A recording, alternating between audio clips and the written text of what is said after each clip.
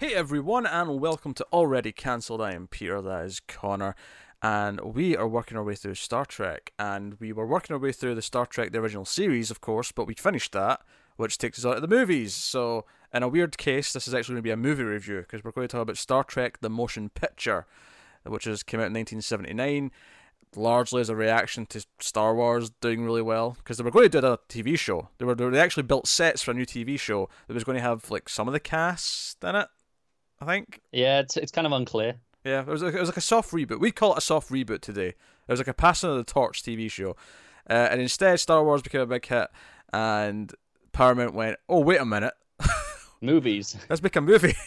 So here we have this. Robert Wise directed this, and we have Star Trek: The Motion Picture. So we're going to talk about this. We'll start spoiler free. I think it's worth doing that. We'll start spoiler free, and we'll warn you in the middle about spoilers. Maybe we can get our general thoughts out before we dive into the heavy plot details. Yeah, and obviously you'd seen this before, so you knew what to expect. I hadn't. I was just familiar with the reputation. What reputation is that? That it's not great. You know, That's some people hate it. No, I think that's a good way of putting it. I don't think it has a reputation that it's bad. It's just got a reputation that people don't love it that much. It's kind of like this week entry before Wrath of Khan came in and did it properly. That's kind of what the reputation says. Yeah. I know there are some people who really hate it. I've seen that around. Yeah. So the movie's really simple actually. There's a mysterious object with a cloud, surrounding it. This force field. And the movie starts with a couple of Klingons, which, by the way, the Klingons look like Klingons now, just in case you... Yeah, all of a sudden, Klingons. Klingons, yes. And do you know what I thought was really funny, actually, is that the entire show, one of the little criticisms, not a big deal, but something we brought up from time to time, is that how no matter how many planets we went to on that show, everyone everywhere spoke English without second thought. Everyone spoke English. In this movie, by the time we hit the 10-minute mark, we hear Klingons speaking in Klingon with subtitles, and we hear Vulcans speak their language with subtitles. And all I could think is that Rodden, he really wanted to do it. He was like, yeah. The entire show, he was determined to get it done. Yeah, no, it really feels like, okay, he wasn't allowed to do this on TV. They went, nope, just we're not doing it. Yeah, so I think Roddenberry really wanted to do it that way. He wanted to be authentic as best he could, and they just told him no on TV. So he's like, no, screw you, I'm doing it in the movie. No. Here's subtitled scenes. So that's cool. So it's basically a mysterious object. It's heading directly for Earth. The only starship, even though Starfleet is located at Earth, the only starship that's in the vicinity that can go to the thing. Yeah. Which obviously we'll later find out it's called V'ger, but that's like a plot point later on. But just for the record, it's V'ger, so we can call it something. V'ger's coming towards Earth. So Enterprise, it's the Enterprise that's been newly built. It's been retrofitted and it's getting fixed up. It's not. I guess it's not on Earth yet, so they're like, okay, we're intercepting because we're the closest, rather than launching from Earth. Yes. I guess. What do you mean? Yeah, you say no. Starfleet's based on Earth, so it can't be the only one nearby. They want to intercept it as far away from Earth as possible, right? Yeah, but the Enterprise is right next to Earth. Yeah, but maybe it's not like, I don't know. It's in for retrofitting. Maybe they don't keep the fleet there. I don't know. Maybe they don't. I just thought it was strange that Starfleet Academy and everything's on Earth, but like the only starship. I mean, I guess they're all out somewhere. I guess that's what they're telling me. That's fine, I guess. Yeah, exactly. But, I'm like, that's the only one that's near Earth. Yeah. Whatever. But Kirk, who's been an admiral, he's not been a starship captain. He kind of does a bit of politics, bit of politicking in Starfleet to get back onto the ship and take command again, and the old crew get back together for the most part and head out. Funny thing about that is something in the original show that was a bit of a running trend. Is this the dickbag admiral comes in and takes command and makes all the bad decisions, and our crew's like, God damn it. Yeah. And now Kirk is the dickbag admiral. And he does actually make some mistakes because the ship's changed and he doesn't know everything like he used to. So that's kind of a funny observation. So they go out, and eventually Spock, who's not there to begin with, kind of ends up here as well. We'll talk about him more in spoilers, I think. And the crew's together once again. So before we get into any specific things, I guess I'll just ask the question. Connor, did you enjoy, in any capacity, Star Trek: The Motion Picture? I would say in a relatively significant capacity, yeah. I don't really understand why people don't like it that much. Well, you know I like it, so I don't have to tease you with the build-up to my response. But I guess I'll do an impression of people who don't like this movie. It's so slow! There's no action! It's so slow! Joe, it's funny. The scene that everyone complains about is the scene where Scotty's taking Kirk to the Enterprise for the first time. And it's this long scene of them slowly flying around the Enterprise. As, by the way, the best part of this movie is the music. Goldsmith's score is absolutely fantastic. Yeah. And I'm going to tell you this right now. Wrath of Khan, and this is not a comment on the quality of the movie by any means, but Wrath of Khan, when I first watched it, it put me in the wrong place to begin with. It set me off in the wrong foot, because my first thought as soon as the title started in that movie was like, you're not using that theme? Are you kidding me? Are you shitting me? You're abandoning that theme from the last movie? And still Goldsmith, right, in the next one? No, is it? I can't remember. I was under the impression he did quite a few of them. From memory. I believe... no, I think it was... I would say it was Horner. Really? I thought Horner came in quite a bit later, but maybe I'm misremembering. I want to say Horner, hon. The composer's not in the no, you have to click page. On all cast and crew. It's stupid. Cast and crew, I know. I'm checking, but I think it was Horner. I think it changed. No, fair enough. I didn't realise it was that early. What? But... How did Control F compose not... Oh, music. Yeah, James Horner. Music by James Horner. Oh, fair enough. So sometimes they say composed by, or they say composer. Yeah. Idiots. IMDb's fickle. To be fair, I think they're matching what the movie says, because movies phrase it differently. So I'll blame the movie industry more than I'll blame IMDb. But yeah, that's fair. So yeah, James Horner, and the music's still good. Don't get me wrong. It's just I love the music in this movie. I think it's the star of the show. Oh, it's fantastic. Hell, it starts with an overture. How many big budget sci-fi movies start with an overture? Not enough. Because I put in the Blu-ray, last night to watch this, and I put it on, and I'm sitting there, and the screen is just black, and I'm like, "Is something wrong?" It's like, "Oh, there's an overture." I forgot there was an overture. It threw me because I was watching the Blu-ray on my PC, and I haven't used my my PC to play Blu-rays in like a year. You thought something was wrong, and I was using a different software to what I usually do. Yes. Because I used to use Power DVD, and now VLC lets me do it. So I was doing it for the first time. I was like, "Is this working? Am I supposed to be getting picked?" So I had to click ahead and be like, "Oh no, it's fine. I'm getting the right thing. Okay, go back, listen to it from the start." Yeah, no, I love how unashamedly slow that scene is of Scotty, because it's like obviously we'll go back to the other stuff, but Scotty's showing off the new babies, like the new Enterprise, right? It's retrofitted, so all this new fangled tech, and it's this slow. They're in this small little transport ship.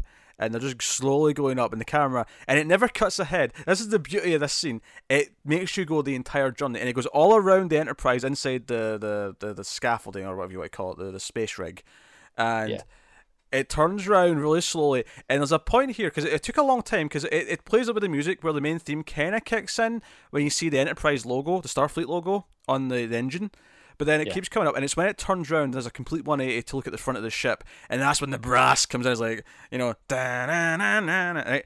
Actually, it's not that theme, that's the main Star Trek theme. You know what I mean? The main theme of this. I know what you're on about, yeah. Da-na-na-na-na, da-na-na-na, that one, right? And that's playing, and I'm like, okay, that's naturally the ending of this scene. And then they keep flying more, and they go past the disc part, and then they go under, and then they go, it takes ages to slot into the actual little compartment. The entire thing is in real time. Yeah, no, I didn't have a problem. I wonder if this is coming straight off the original series. Overall, this movie doesn't feel slow to me. No, I agree with that. Actually, this is the thing. I actually think this is the most authentic Star Trek movie in that it feels like a Star Trek episode. There's a mysterious object out in space. We have to go and see what it is. We've got the dickbag admiral taking command. This is a Star Trek episode with a big budget, and it looks gorgeous. The effects are pretty great, like in terms of for the time, the practical effects. A fair critique might be that it over relies on some of the effects. Oh, that's fair. At points, but they kind of look great. They hold up. You know, they've got a style to them. Well, Joe, it's funny because obviously on the original series we were watching the remastered ones where they, Yeah. now obviously it wasn't great CG, but they kind of redid some effects with CG, and it wasn't necessarily what the original looked like. Whereas watching this felt like a movie from 1979 where they had these great models, they had the this nebula effects and all that, and it's such fantastic color. Yeah, great color, and it reminds me of that era. It reminds me of space scenes from Superman, from Star Wars, from Alien, all the movies of that era, and how they looked in space. And maybe this is the nostalgia in me, but I kind of love how that stuff looks. So no, I don't think it. Like I said, there might be an over reliance on some of the computer effects, but I don't think it looks bad. I think it's got a style. It's like, you know, there are effects that have just aged badly because they're trying to be something realistic, and it just doesn't look very good anymore. And, you know, at the time you forgive it because it's like, hey, that's the best you can do. I think we're talking about the scene I was mentioning where they're flying in the little ship up to the Enterprise, Yeah. and anytime you see the outside of the ship, and it's like a video screen inside the window of them standing in it. Yeah. And it looks really fake. Yeah. But you go with it. That's whatever. But no, but there's a lot of other effects in the movie that they're not trying to do the realistic things, so it has a style and it gets away with it. I what I love about this is that it is just a Star Trek episode with a budget, and what that means is that it's a Star Trek episode with spectacle. Yes, because how many times in Star Trek did it feel like they landed on a planet and it was just like this little 10-foot by 10-foot bit of fake land with like a fake mountain, and how many times did it feel like that? And then you watch this, and okay, there's not a lot of planet landing, admittedly, but when they do land on V'Ger eventually, it feels, even though a lot of it's obviously a map painting and stuff, it feels like this big expansive thing, and it feels like huge. It does, and even just set aside the fact of how good the score is, the fact that it has a dedicated score rather than just like most of the episodes, okay, there's a master track sheet and we pulled from them. Now, obviously, the main theme, the main thing that plays at the start of Star Trek and everything, right? Yeah. It's the one that's carried across every show and stuff, right? The na na na na na, right? Not that one. That's the main theme of this. I keep mixing them up, and when I try to hum them, the point I'm making is obviously that's there, right? Because that's always in Star Trek, and they've got the new main theme from this, which was also then used as the main intro for Next Generation. So look forward to that. You get to hear that every episode. Oh, sweet. When we get to Next Gen, best decision they ever made at the start of that show was picking that music. But what I've forgotten about and was surprised at is that there was a point, it's actually just after Spock, I think, arrives on the ship. There's like a dark version of the end credits theme from the original series. It's not as singing, because obviously in the original end credits it's like, it's like a vocal element to it. It was like na na na na na na, right? Whereas this is like a slow kind of like dun, dun, dun, dun, dun, dun. It's there in the soundtrack, and I'm like, I forgot they put that in that cue, but they did, and they used it in a really sort of little dark way. It was kind of like the crew's all together now. It's kind of like Star Trek, but there's something kind of off. You're right. It's another way it feels authentic because there are cues you recognize. Yeah. Even though I say it's got its original score compared to a lot of the episodes, which are recycling a lot of pieces, which is fine. That's TV. Yeah. Exactly. It's nice that they still acknowledge those pieces. Yeah. Because that's very much part of the... Because I do hate, and that's why when I was mentioning how I was angry at Wrath of Khan for not using the music, I do hate when sequels, especially when I think the previous movie had a good score, when they just completely abandon any of the motifs, any of the... it's just a completely new thing. Yeah. I like when it evolves. Like, I think one of the great things that Terminator 2 does is that it takes the main theme and there's a completely different style of music with it, but it keeps the main theme. It keeps it feeling like it's part of the same world, but it evolves it. So, the first movie, it's all synth and... Well, just all synth, basically. It's all synth with some drums. It is. Yeah. And then the second movie, you've got a full orchestra doing it. You've got an orchestra with violins doing the main theme as this ridiculous drum beats going, and it's like, no, that's an evolution of the music. It is. And then you have things like Marvel movies are a pretty good example, I think, of doing it wrong for the most part. It's gotten better. Yeah. But it's gotten a lot. I'll give them credit. It feels like they've kept the Avengers theme around. And they've let that kind of grow a little bit. Yeah, it's gotten better as it's gone on, but first Captain America movie, I really don't like that movie, but it has a very distinctive soundtrack. Probably my favorite thing about that movie, honestly, is the brass theme, and I think they've used it like once since then. Yeah. In all of the sequel movies, and it's like, okay, come on. Yeah, yeah, it's rough. I mean, don't get me wrong, I do like it sometimes when there's a theme that's you associate with the early days of something and then they bring it back. There's a great example I love to bring up from the spin-off of the hit television show Buffy the Vampire Slayer. But in the early days of Angel, there was this like heroic, almost Batman-esque theme that Angel had.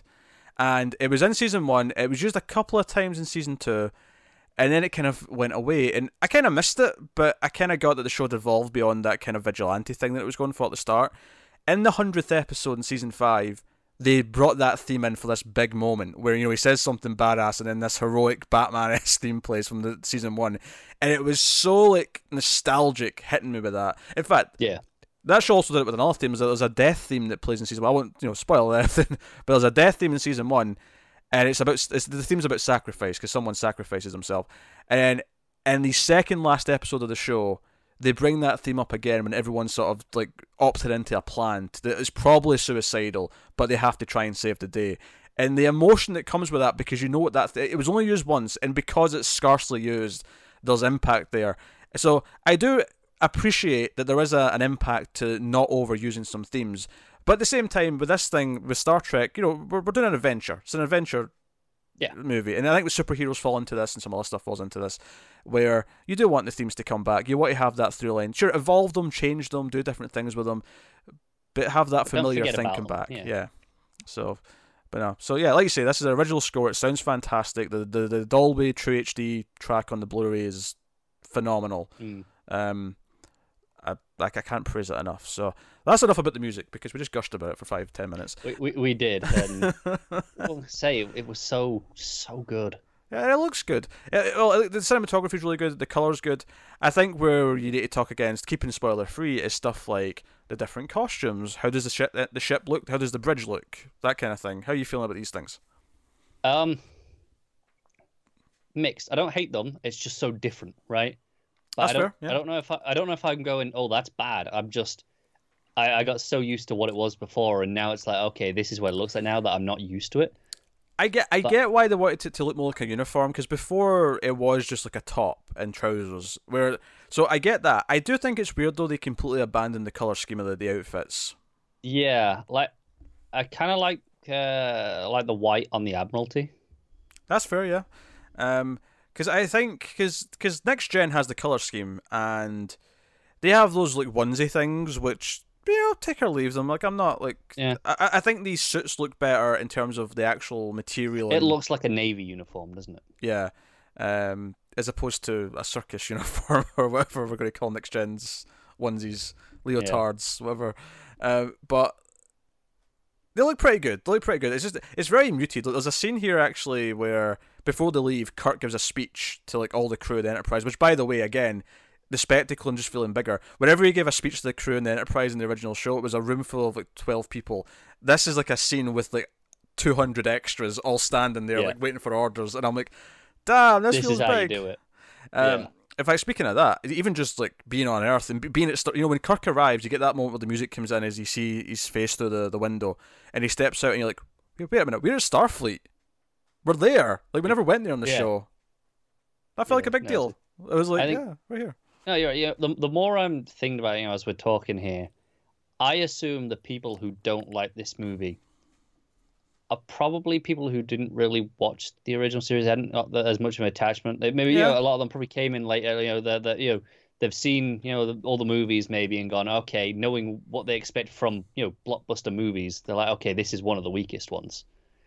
But as Star Trek, I don't know. Kind of feels in character. Like I say, everything kind of feels authentic to what the show was, and it feels like, okay, just a bigger version. And yeah, I mean, I think if I'm going to critique it, I would say there is some pacing issues in the middle. I think after the Kirk's made a mistake at one point, and they're on their way to V'ger, I think there's a lull of about 20 to 30 minutes where it feels like it's going not in circles, but just it's maybe dragging out the journey a little bit. Yeah, which I mean, you could say keeps it authentic. Because it's a long journey, so it takes time. Yes, yeah. This is true. So it makes sense. So I think there's critiques to be had. There absolutely is. It's not perfect, but I've never gotten the hate. I've never gotten why it's seen as this this step cousin, the stepchild of the franchise. Yes, you can say it. It's the red-headed stepchild. You can say that. I don't want to say something sensitive in your presence. Never usually stops you. Of course not. Gingers have no souls. Anyway, moving on. So, yeah, I think the design, the Joe bugged me about the bridge. Actually, this is just a minor detail. I hated that for some reason Spock's station was now where Uhura's used to be, and Uhura was over to the other side. It was like, why change that? Why? No, that's fair. Joe was weird to me. I don't know. Like, this is probably just my eyes playing tricks on me, or maybe the way it's shot. Mm-hmm. It felt like the ceiling was lower. Like, it didn't feel like there was the same amount of height. That's because they actually had a ceiling. No, I know, but it was because I always got a sense of, okay, there's this much depth. Even when they weren't showing us a ceiling, I always got a sense of the room because of where the lifts were at the back, and you could kind of see the dimensions. I still got a sense of the height. I think that's down to because on a TV set they just build the walls high but no ceiling so they can shoot lights over it. Yeah. To make the set easy to move around and work with. Yeah, it's funny though. If you see the ceiling that much in this, do you? No, not a ton. I do feel like it feels more like an actual ship though. Like there's a couple of things in the original series where the bridge has like carpet, and I'm like, a bridge in a ship wouldn't have a carpet. What? What if you wanted to take your shoes off and keep your feet warm? Yeah, because that's a professional work environment. Look, it's to stop you slipping. Sure. It can't help but feel like they built the bridge around like just a regular room, as opposed to here where it feels like an actual bridge on a ship of some kind. I don't want to say it's super realistic because again it's a made up starship. These things don't exist, but it feels a bit more like an actual industrial military device or whatever. So this is cool. So yeah, everyone does look older. Obviously, it's been about 10, 11 years since the original series went off air, which is a big gap. Expected. Joe, what's funny about it is that I feel like these days that gap doesn't feel like anything anymore. But I think the cast in this show were all a kind of middle-aged sort of range when they were doing the show. The difference feels quite big when you see them in the movie. It's more noticeable with some than others. Yeah, because like. Because when you think about, like, say, the Marvel movies right now, they've been going for 10 years, and, like, does Robert Downey Jr. look that much older than he did in Iron Man 1? No, that's fair. That's fair. I would say, like Kirk doesn't look that different, whereas Scotty, you can tell, okay, he was already, probably dyeing his hair quite a lot at the end of the original series. Yeah, just to keep it that in the style. Yeah, James Doohan definitely was maybe pushing his age a little bit, so he's an older guy, which is fine. And then Uhura, it's kind of like a bit more like Kirk. She doesn't look like she's aged that much. I think it just depended on what age they were at when they were doing the show, because I think pretty much if they were going from their late 30s to the late 40s, there's probably more of a difference in how they look. Yeah. And it could also be a testament to how much they were, like you say, hiding their age at the end of the show, if maybe they'll try to hide it a little bit. So let's talk about Bones' beard. Because Bones is actually the last of the original crew that we meet, I think, in the show. Yeah, Spock's separate for longer. Yeah, he's not. He's the last one in the ship, but we see him on Vulcan. Because he's about to complete his ritual to be like a true Vulcan and like shed all emotion. Which, by the way, this is another reason why I think this movie works better if you have seen the show and you're attached to the show. Because when Spock shows up and he acts cold and he acts like he's not a friend to everyone, because because even Bones is like, "Oh, I'm glad to see you, Spock," and he's just like, "Yes, Doctor." He's very cold. He's very It feels so different from where we left them. They're expecting their old friend to show up, and he's acting like he barely knows them. And it's not until later on that kind of we go through the arc of that, but. Okay, we'll talk about that in spoilers. But yeah. So but Bones shows up with a beard. Bones is pissed that he's been roped into this. He's basically being conscripted. He was on a beach because Kirk demanded that he have his crew back, and he's pissed about it. But so he's fun as per usual. Delightfully, what's the word? Grumpy. Oh yeah, he's super grumpy. as soon as he agrees to be the Doctor again, he starts complaining about all the computers they've put in the med bay. He's like, oh, there's a goddamn computer lab in there now. Yeah. Yeah. Also, props to this movie early on. So this is mild spoiler, but I wouldn't say we're in spoiler territory yet, because this is an early on thing. But they actually kill some people because the transporter malfunctions and they don't transport properly. Yeah, that was dark as shit. That was really dark. It's just because Kirk wanted a Vulcan on board. He wanted a Vulcan science officer. Yeah. And so he's got this Vulcan handpicked, and we see him briefly at the start. And they're beaming him and his partner on or whatever, and there's like a glitch. The something goes wrong with the transporter. Yeah, because everything's not ready yet. Yeah, and they're trying their best. Because I was actually thinking, why are we spending that long trip to get onto the ship? And I thought, it's because the transporters aren't up yet. That's why they're having to manually fly onto it. And I think that's the case because I think it was Scotty. He's just like, hey, no, do not turn that on. Do not beam them up here. Yeah, but it was too late. Yeah, and they try and basically because when Kirk calls back down, have you got them? Did they come back okay? The guy at the other end's like, what came back didn't live long, and I'm like, that is dark. Yeah, I think it's probably one of my critiques of the movie in that it doesn't serve any purpose other than to be like, hey, we can do this now. I don't think that's the purpose. I think the purpose is the slot's there for Spock, so there's no issue. Like Spock is needed when he shows up. It didn't need to be quite that dark. I think to me it really felt like, hey, we're a big movie now. Look at what we can get away with. That's fair. I guess it's to sell the threat of the ship's not ready, because the whole time, like, Scott's not sure. Like, I don't know if the ship can run at warp speed, sir. Like, I don't know if it's happening.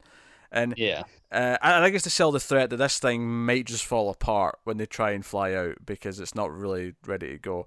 Now, I'm kind of defending it a little bit. I kind of agree with your point, but at the same time, I like the scene in and of itself enough that I'm not that pissed about it. I don't hate it when I'm watching. I'm like, oh, that's kind of a cool visual. When they come through and the faces are all kind of melting. Yeah, it looks good and I'm into it, but at the same time, in my head, I'm going, but what's the point of this? It's proper body horror is what it is. It is. It's great. And we have some new characters worth mentioning. We have the captain of the ship, who is supposed to be the captain, and then because basically Kirk tells all his old crew, "Oh, I'm captain now. I'm running the ship," and they're all happy because Kirk's back. The Captain Kirk, James T. Kirk, the legend. And like, "Oh, have you told Decker yet? The captain?" No, I'm on my way to do that now. And I'm like, "Oh dear, oh dear." Yeah. And he has to pull him aside, and he's like, "Hey, it's not under your command anymore. It's mine." It's oh, you dick, Kirk. You've been wanting to be on a starship again ever since you left. Yeah. I did like though he brought up that my experience being tackling this kind of thing on the 5-year mission. He mentions that is why I'm better at this. And Decker quite rightly says, yes, but the ship's changed since then, and I know this ship inside and out. You don't know this ship. And he goes, you've not been in space for 2 years. Yeah. Yeah. And what I like about this is there actually is points here where Kirk is being kind of selfish, he's being kind of egotistical. And while he is a good captain, he'll make some good calls, he does mess up. There's a big scene coming up, of course, where he does make the wrong call. Decker has to basically force an order change, which Kirk's not happy about at first until Decker explains, no, if that would went through, you would have completely screwed over, I think, our shields or whatever, because of the way that it routes through the phasers or whatever. They all, the way the wiring works, basically. And it was like, okay, so Kirk has to eat some humble pie, and that's good. That's character development. It is, yeah. It's nice to see him be wrong sometimes. It is nice, yeah. So we have Decker, who kind of stays behind as the second. He also doubles the science officer until Kirk pops on board. And then you also have... Sorry, Spock, yeah. You know what I meant. Until Spock pops on board. And then you also have Ilya, who is an alien who has a relationship history with Decker. And she's there. And she, of course, is a big plot point for later on. Not much of a character in of herself, because she's obviously taken over later on, but she's around too. So no, that's the gist of the film. We'll give the spoiler warning so we can talk about the actual plot now and where it goes. And So V'ger, does kind of that. Oh, it's a super powerful entity. It can do anything. Not super anything, but it takes Ilya, and then pops her back onto the ship, and she's like a drone speaking for V'ger and like learning things, and keeps referring to the carbon-based life forms as unnecessary components, as if it expects everything to just be part of the machine. And why is there life on here? To run itself, yeah. Yeah. And of course Spock shows up. Spock is drawn to this thing. He's drawn to this V'ger. He doesn't know why, but he is. The Vulcans think it's his human side that's sort of bringing this in. And of course Spock kind of has the most important character arc because it kind of relates to V'ger itself. V'ger is this unfeeling thing that doesn't understand life. So Spock himself, of course, goes through this journey where here by the end of the film he has to accept. Because there's a great moment later on after everything's went down where he actually refers to Kirk as his friend, and it's like, okay, he's back. He's back, yeah. In fact, that's what made me laugh, is the movie actually ends with a banter scene. We get the Kirk, Spock, McCoy scene at the end. It's great, isn't it? Before they fly off, yeah. They did the formula of the show. Impressively so. They did. It's funny given that one of our critiques of the original series often was that the episodes were too long. Yeah, and it's like they could have been timed up, and that's true here as well. We mentioned the lull in the middle, but overall, it translates to the longer runtime relatively well. Given that this is kind of just an episode.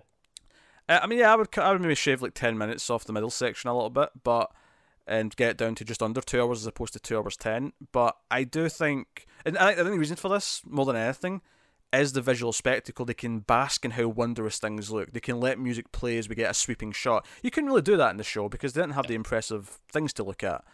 It was all dialogue. Whereas there's sections of this movie, like, there is dialogue sections, but the sections where we leave the ship and it's like, Spock going rogue and just flying to. It's almost 2001, A Space Odyssey style. Where that was one of 3 scenes I'd seen from this movie. I'd forgotten I'd seen them.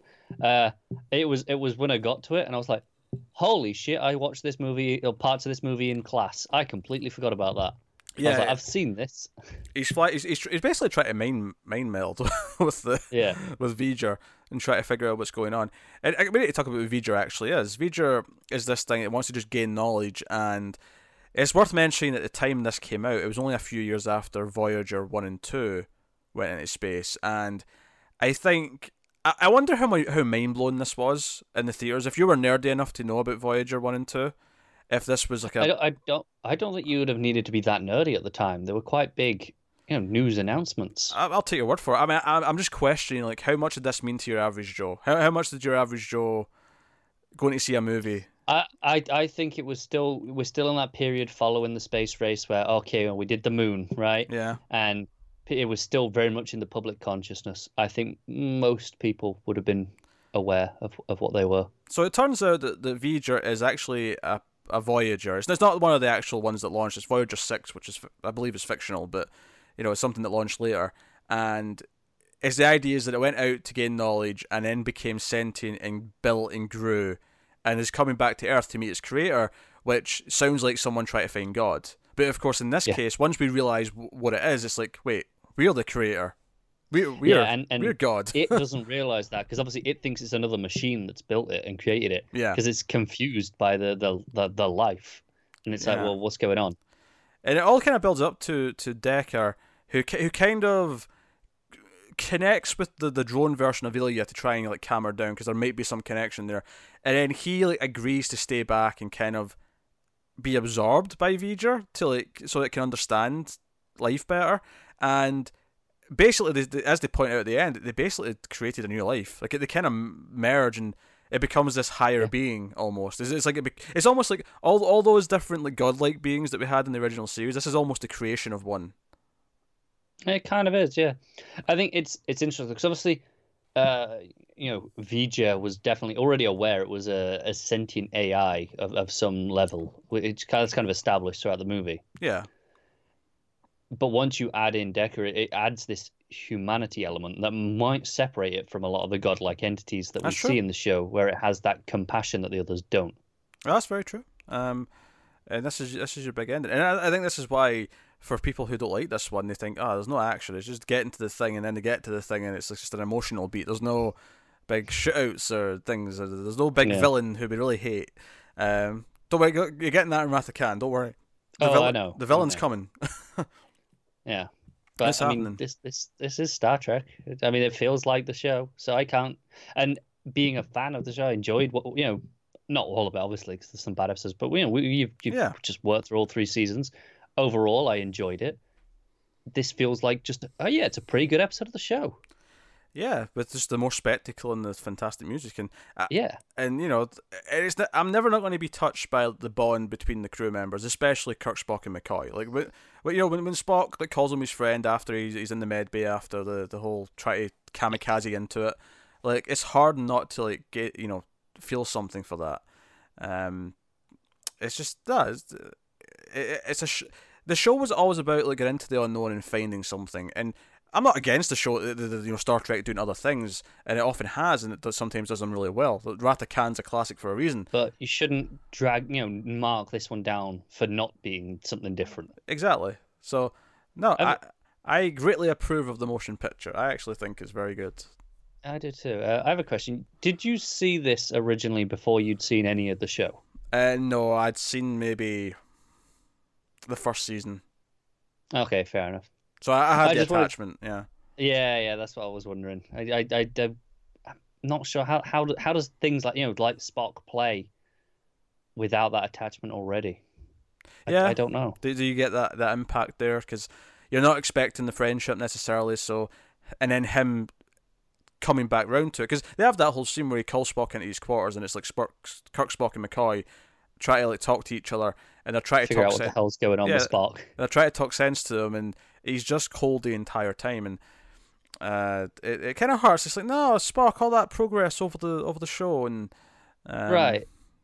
And what I like about it though is it kind of builds more into the next movie as well, because the friendship's a big part of the next one. So that'll be exciting to get to that stuff. But I love the spectacle in this one. Yeah, I mean, I think it's a little bit overlong. Could do with a bit of a trim.